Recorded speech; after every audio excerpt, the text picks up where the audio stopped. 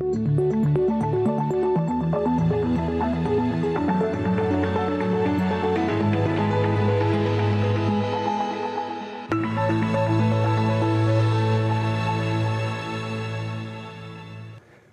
to Education Matters, presented by the Public School Forum of North Carolina. I'm your host, Tom Williams. From the controversy around reading assessment tools to the release of a court-ordered report on school funding, 2019 has been quite the busy year for education in North Carolina. Today we'll hear from defendant and plaintiff representatives of the long-running school funding court case known as Leandro, who will give us their insights into the just-released West Ed report. We'll also hear from two reporters who will talk with us about the biggest K-12 education stories of 2019. Before we tackle our main topics, we open with Headlines, our quick scan of education headlines across North Carolina and the U.S. Kristen Walker, the Deputy State Budget Director, wrote a letter to the Department of Instruction in October indicating that the means by which State Superintendent Mark Johnson purchased and distributed iPads to school teachers was inappropriate.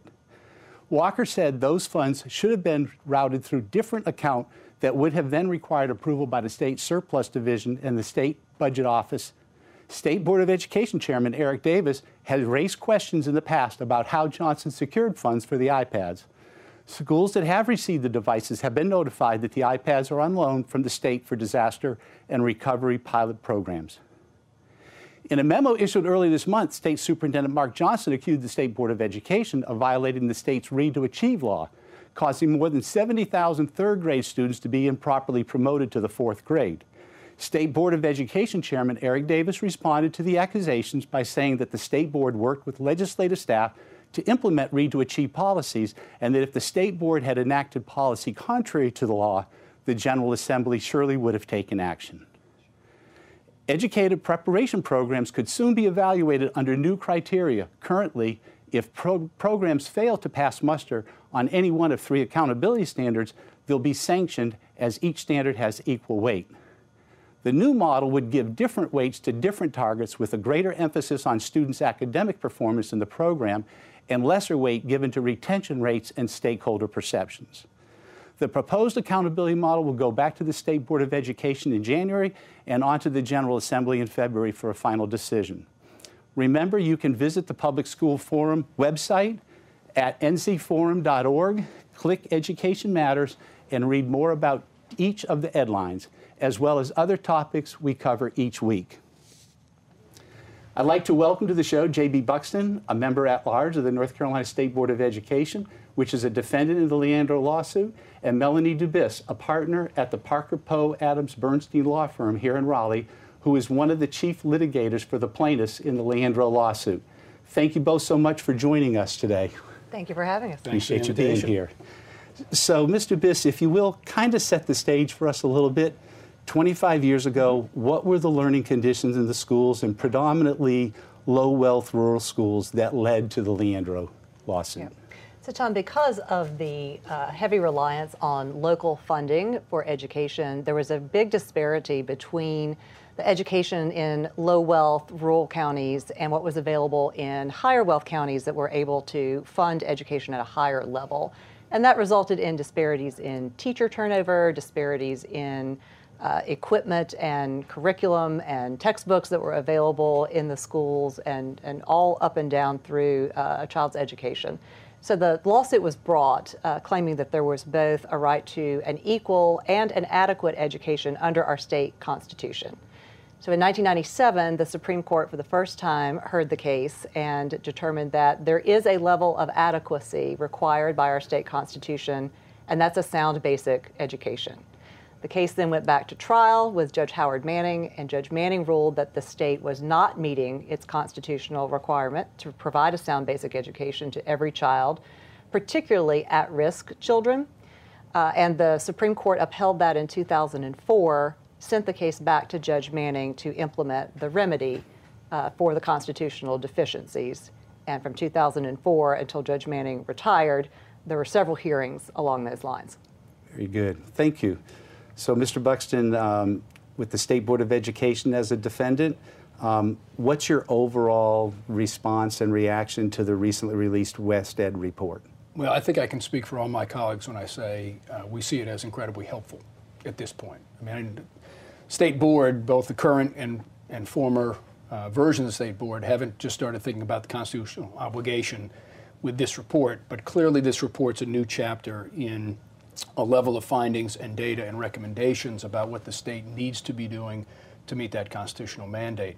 I think I would want to point out, having been involved over the years in this litigation, as in the governor's office and the State Department, there haven't been many conversations where the plaintiffs and the defendants have been together like this. And this report comes out not just as a report to the court, but in the context of the defendants and the plaintiffs pledging to work together for the kinds of policies and interventions that are needed to meet that constitutional mandate. So I think it's not only a helpful document, but in the context of a renewed urgency about what needs to be done. Very good. Yeah. And I agree with that from the plaintiff's standpoint. From 2004, the Supreme Court decision, until WestEd was designated as the independent consultant, the lawsuit was really a lot of hearings back and forth about what the state was doing to comply, whether it was sufficient, whether funding had been allocated, and then there were funding cuts. And so we had a lot of back and forth between the parties. And now with recommending WestEd and with reviewing WestEd's recommendations, the parties really have come together, and the plaintiffs are really encouraged with the collaboration and the spirit of collaboration that we've had reviewing the report and thinking about next steps.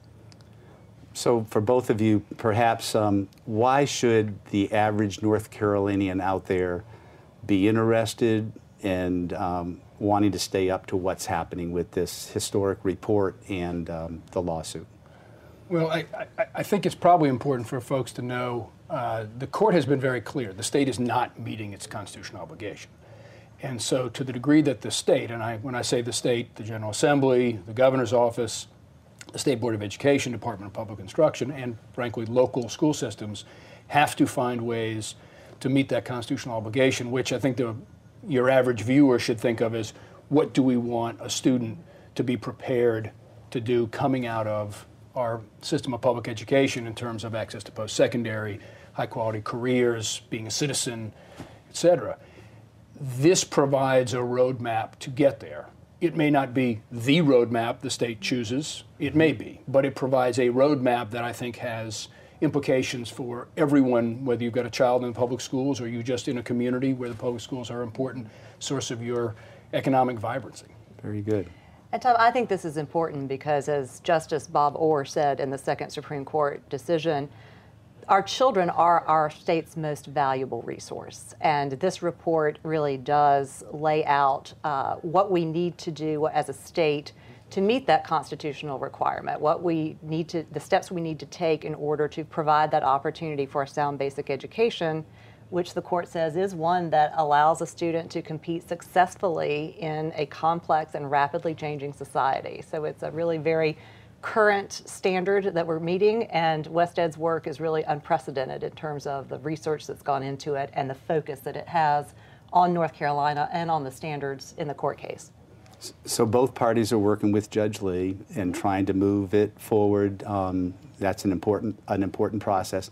Let's just say everything gets worked out and it moves forward and both parties feel great about the plan. What's different in 6 or 10 years? What do you think it looks like? Well, I think what's different if we all do our jobs is we have children much better prepared for their futures coming out of our system of public schools than they are today. And Melanie made a point about this language about students prepared for a complex and rapidly changing society. I mean, we're certainly due to look at our system and make sure, in fact, it is set up for educators to support students and for students to have success. I think you'll see, I'd like to say in 6 to 10 years, you're going to see a system that it's very clear how we have as good a teacher in every classroom as we need, as good a principal as we need in every school, how we have systems that allow students to get to post-secondary and high-quality jobs, how we have an early childhood system that gets there, and a finance system and accountability system that support that work. So it would be a more coherent, understandable system that takes kids through to where we need them to get to. Good.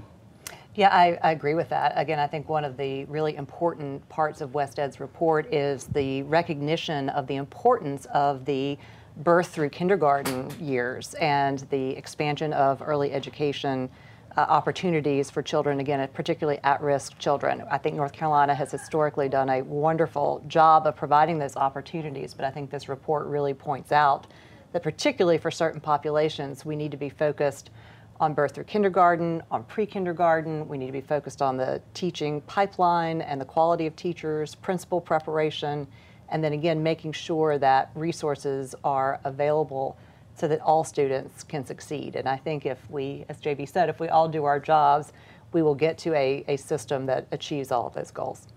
Very good. So got maybe a little over a minute left in our time. What's the next step in the process from a legal procedural perspective that the public needs to be paying attention to? Judge Lee's order from February of last year ordered the parties to work together in good faith, which we have been doing, to present to him hopefully what will be a consent order that we all agree to, and that will outline the specific steps to take to reach constitutional compliance. And so we have reported to Judge Lee the progress that we're making and suggested that we will submit to him a series of submissions looking at immediate, short-term, middle-term, and long-term specific steps going forward. So go ahead. I was just going to say, from the board perspective, we're also walking right into the budget session potentially next year for 2020-2021 budget. And so the kind of proposals we're going to make to the governor and the General Assembly about what we need to move the system forward, both in terms of policy and appropriations. Obviously, we've got an eye, and this report gives us some ways to think about that, in addition to the work we're going to be doing with the plaintiffs and all the parties to put a plan together. We can't thank you enough for being here this evening, keeping us up to speed on what's happening, and we're excited as a state and as a community to see this moving forward. Thank you so much for being with us. Thank you. After a brief commercial break, we'll be back to continue our discussion with two reporters who will talk about the biggest K-12 education stories of 2019. But first, see if you can answer this question. What is the gap between the top 10 and bottom 10 counties in North Carolina in local school spending per student?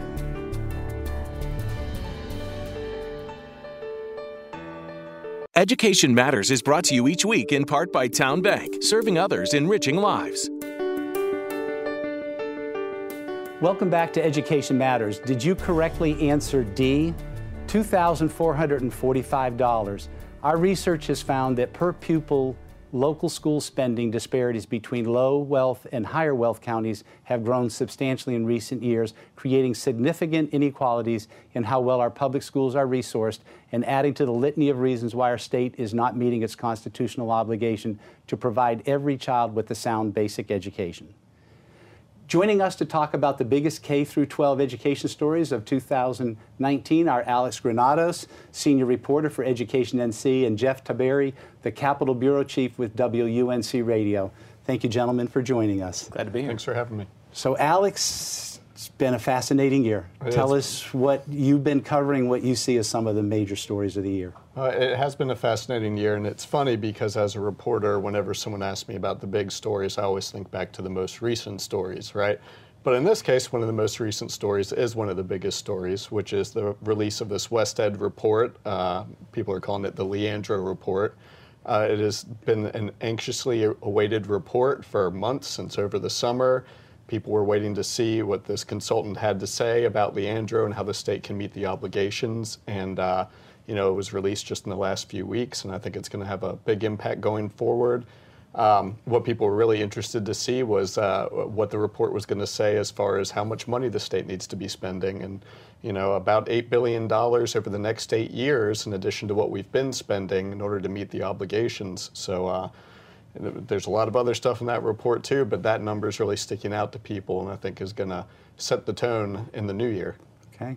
So, Jeff, you want to add on to that, or I cite another one? Yeah, no, as we think about 2019, my hunch is that maybe a few months from now or several years from now, this is going to be the year of inaction, the year that not a lot happened. Mm-hmm. And as a reminder for viewers, this was the first time since 2012 that Republican lawmakers didn't have supermajorities.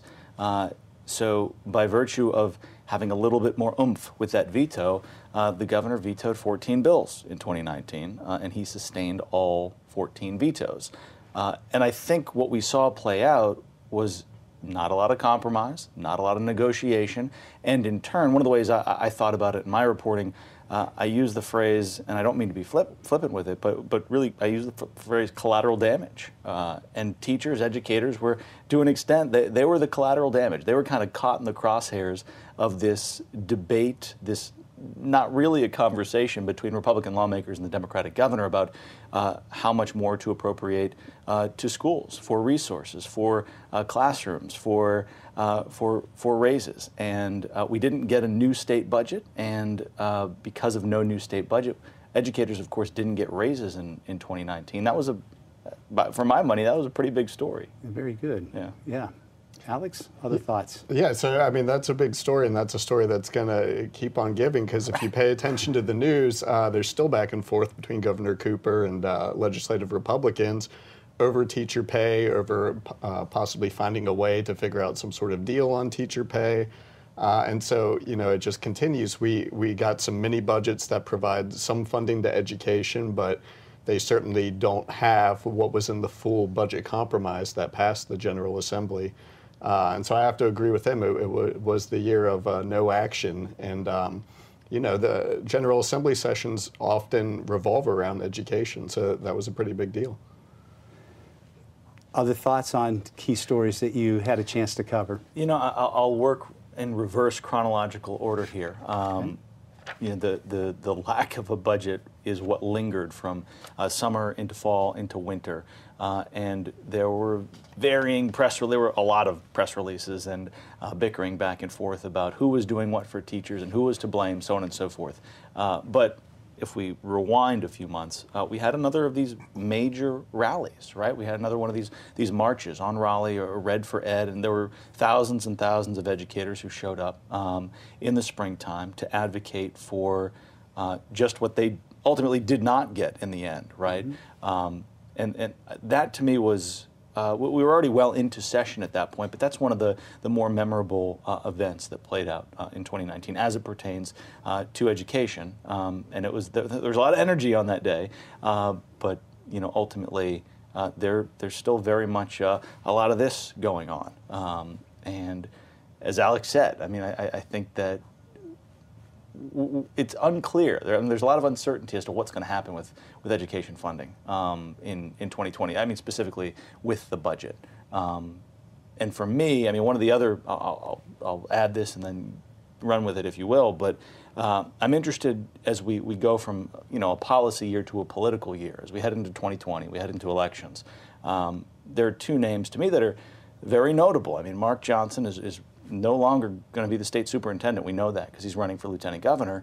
And Craig Horn, who's a powerful Republican in the North Carolina House, and he is not seeking re-election in his post. He's seeking re-election to Johnson's post. So I think those are two very interesting people, influential people, as part of these conversations, who are potentially going to take on new roles come 2021. But 2020, I think we're going to hear their name a lot in education conversations. Yeah, it's the elections are going to be a big deal. Superintendent Mark Johnson filed today to run for lieutenant governor.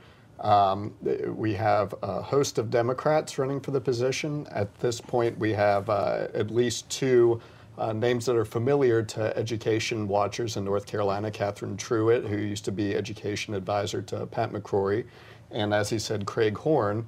And so Craig Horn is going to be a notable absence from the General Assembly, whether he wins or loses the state superintendent's office.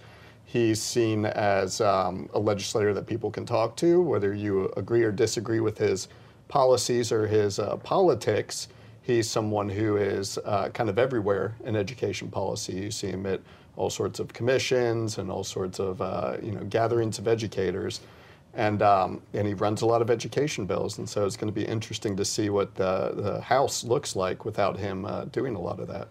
And I would offer an olive branch of optimism. I wonder about Horn, and playing this out a couple of steps, if he were to be elected statewide, if he is the kind of person who potentially could broker some compromise and some good feelings between Republicans and Democrats, because there have been a lot of hard feelings here in the last few months and the last couple of years, and I wonder if he has the ability to maybe bring people together to a degree. I mean, we'll perhaps find out in a year's time or so.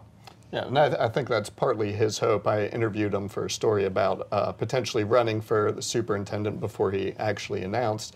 And he talked about, for instance, hoping that he could work with the Republican-led General Assembly to, reduce the number of budget cuts that come to DPI and that sort of thing. So I think he has seen himself in the role of being someone who can reach out and broker compromise with the General Assembly. Very good. We have about a minute left. I'm just wondering, any quick prognostications of what might be some stories coming up beyond what you've talked about here today that you think we should be attending to, looking for possibilities?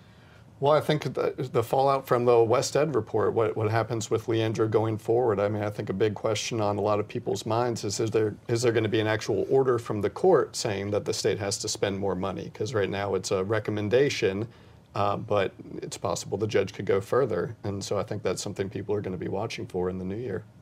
Lawmakers come back in mid-January, and we have heard some promises, some pledges that they're going to take that final override vote on the governor's veto. We'll see if that happens. If it does, it would potentially mean retroactive raises for a lot of educators across the state, and that would be a big deal. We're excited about the possibilities that a new year brings. Thank you both for being with us today and sharing your insights from within the field. Best wishes for a great holiday. You're welcome. Thank you. After this break, this week's final word.